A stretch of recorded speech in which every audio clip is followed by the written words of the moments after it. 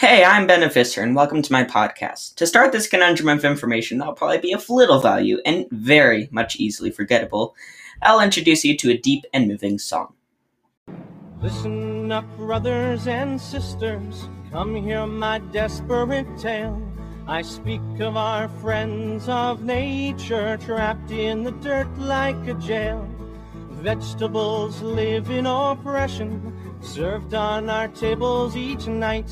This killing of veggies is madness. I say we take up the fight. Salads are only for murderers, coleslaw's a fascist regime. Don't think that they don't have feelings just 'cause a radish can't scream. I've heard the screams of the vegetables, watching their skins being peeled, grated and steamed with no mercy. How do you think that feels?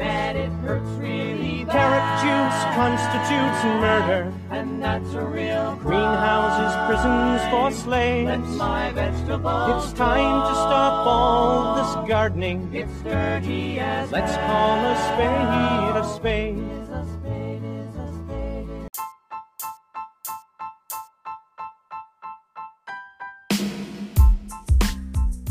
As you could guess, I'm not here to rave about the brainiac benefits of Mozart. Today I'll be exploring the benefits of one of my favorite genres of music, and perhaps one of the most overlooked. It's comedic music.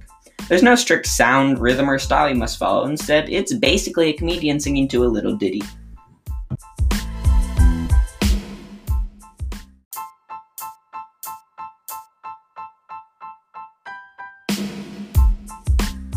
Now, this isn't anything new. Comedic music has been used throughout all of history. I mean, for Pete's sake, the French have a war song about how the Austrians don't deserve the right onions. But it goes even further back than onion crazed Franks. Songs with puns and wordplay were used in ancient Greece and Rome. And all this time, the music has been helping us to retain our sanity and health. In terms of benefits, I'll start with the obvious. Laughter. There are numerous studies displaying the benefits of laughter, including one conducted by Dr. Shashi K. Agarwal, who showed that laughing can reduce anxiety and relax your muscles for up to 45 minutes. Now, you may be thinking those are pretty obvious. However, there are some more obscure benefits. For example, laughter can raise the threshold for pain, which was demonstrated by a study proving that viewing funny movies can lower the request for painkillers among surgery patients by 61%. It can also help you burn calories. Yes, sitting around and watching Dumb and Dumber is healthy. Another finding is that laughing can actually stimulate the activity of killer cells, the white blood cells responsible for killing invading viruses.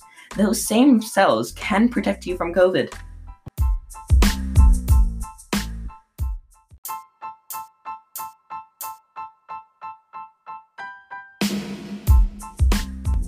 The other half of this genre is also helpful. Music itself can reduce pain too.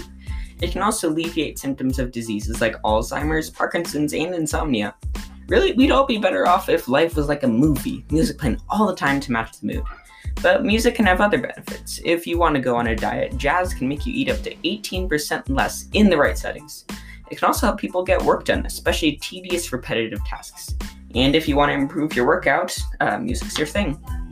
Now, the comedy that goes along with the music can also help express wisdom on certain topics. Satirical humor is used by many people to reveal problems in today's society. For example, Rick Mercer is a Canadian who shows problems, politics, and society with humor and wit. This also happens in song form, like in the case of Weird Al Yankovic's song, First World Problems, the contents of which you can probably make a fair assumption about. Songs like these can humble us and force us to realize our failures as humans, causing moral growth.